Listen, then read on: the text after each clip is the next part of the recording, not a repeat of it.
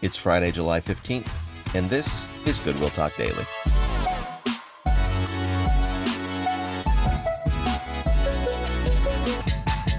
Welcome back to Goodwill Talk Daily. Great to be with you today as we close our week together. Would you take a moment today and pray, especially if you're listening in the morning, for VBS? This is their last day in Montgomery.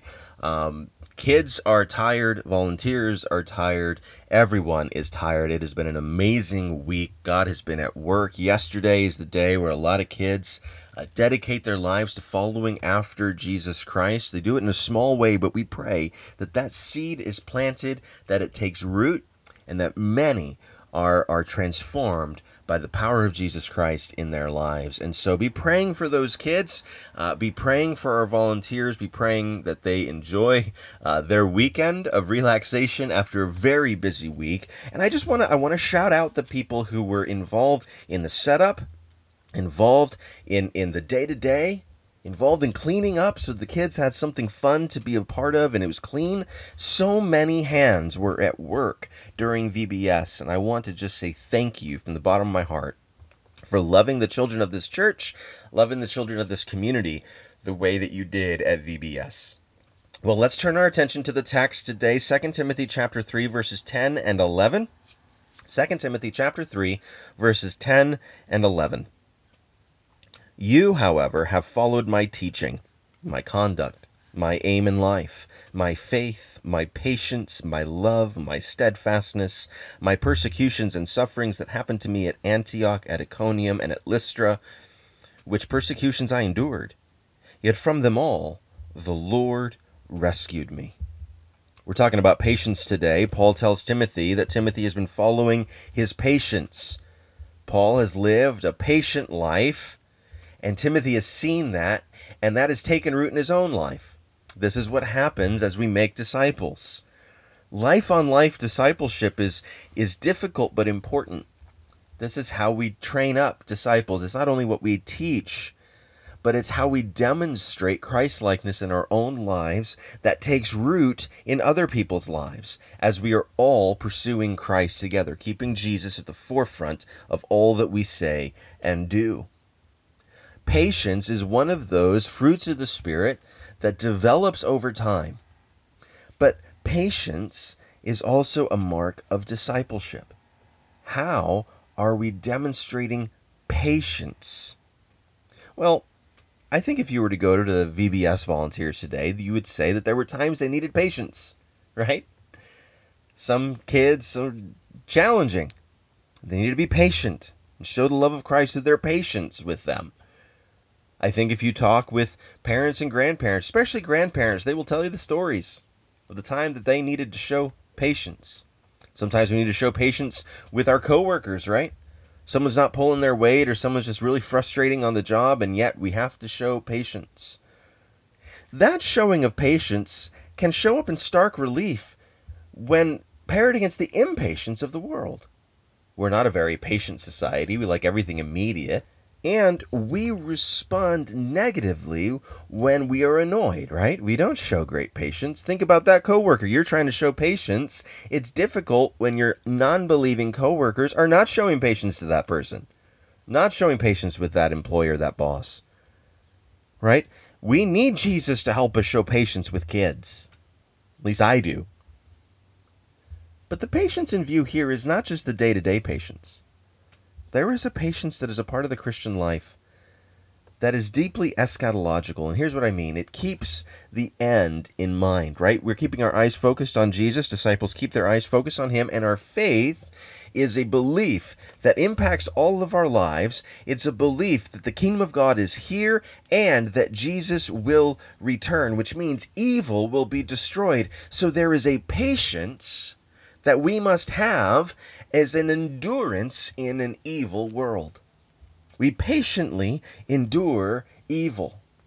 There are horrifying things that show up on the news, horrifying things that can happen in our own lives. But if we keep our eyes focused on Christ, we're willing to patiently endure. It doesn't mean we don't pursue justice. It doesn't mean we don't call out wrongdoing when we see it. But it does mean that we don't despair in the face of it. We're willing to patiently endure it. we're especially willing to patiently endure evil when it's directed at us. Next week, we're going to see Paul talk about the sufferings and persecutions that he faced. In 1 Corinthians, in 2 Corinthians, he'll offer up a list of things that he has endured patiently for the sake of the gospel. You see, there is a patience that is built into the Christian life because the Christian life is one of waiting. We wait. Jesus taught a parable about 10 virgins. They had oil in their lamps, and they were waiting for the groomsmen to come for them. They were waiting for the groomsmen to come.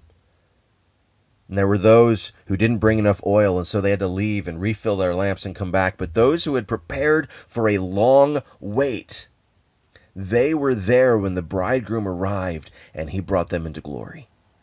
You see, there is a waiting that is at the heart of the Christian life because we await the return of our King. Have you ever been separated from someone that you love? And you know one day they're going to come back, but the waiting can be painful, can't it? I remember when I was dating my wife, we were long distance some of the time because I was away at college, and we literally would count down the days or we would be back together again. When my kids say bye to me at the airport because I'm going on a trip to this place or that place, I've been blessed by the Lord to be able to oversee our global missions work, so sometimes that means I travel. And those kids are waiting for me to come home. They're waiting for Dad to get back. The waiting is difficult, but it is a waiting with hope when we know that the person we're waiting for is going to return. Could you imagine the angst of waiting for someone when you're not quite sure they're going to come back? That's not the waiting of the Christian life. We patiently endure evil. We patiently endure suffering. We patiently wait for the return of Christ because we have faith that he will return. He promised it, and God keeps his promises to his people. And so we wait. We wait patiently for the return of Christ. We endure in an evil world because the evil one is at work. We patiently go about the work of making disciples. We even lean towards an evil world with the love of Jesus Christ, knowing that he will return and gather all of his saints, and we will live with him for eternity. And so we make disciples through our patience. Do kids see patience in us? Not just a patience in the moment, but a deep patience as we wait for the return of Christ. New believers, young believers, can they look at us and say, that is someone who is patiently waiting for the return of Jesus?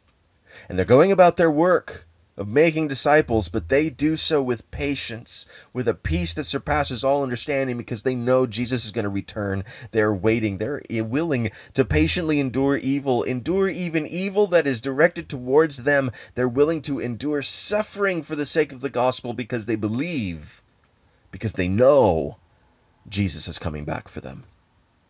That's the kind of patience that Timothy is living with because he saw it in Paul. It's the kind of patience we all should strive to have. Let's pray together.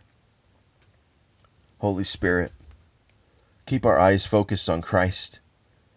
Keep the truth of his return close to our hearts that we might patiently wait for him. We know he's coming back, and there is pain in the waiting, suffering in the waiting, particularly in an evil world like ours. And yet, you send us into this world. You don't ask us to leave it. You send us into it with the hope of the gospel. Would we patiently endure life in this world knowing that you will return for us, Jesus? Jesus, you will return. Help us to not lose sight of that. Help us to live in light of that. Give us a patience, a supernatural one, that shows in every aspect of our lives, from the smallest demonstrations of patience to a deep, abiding patience that keeps us going no matter what. Holy Spirit, we need your help for this. Would that patience make itself evident today, we pray. In Jesus' name, amen.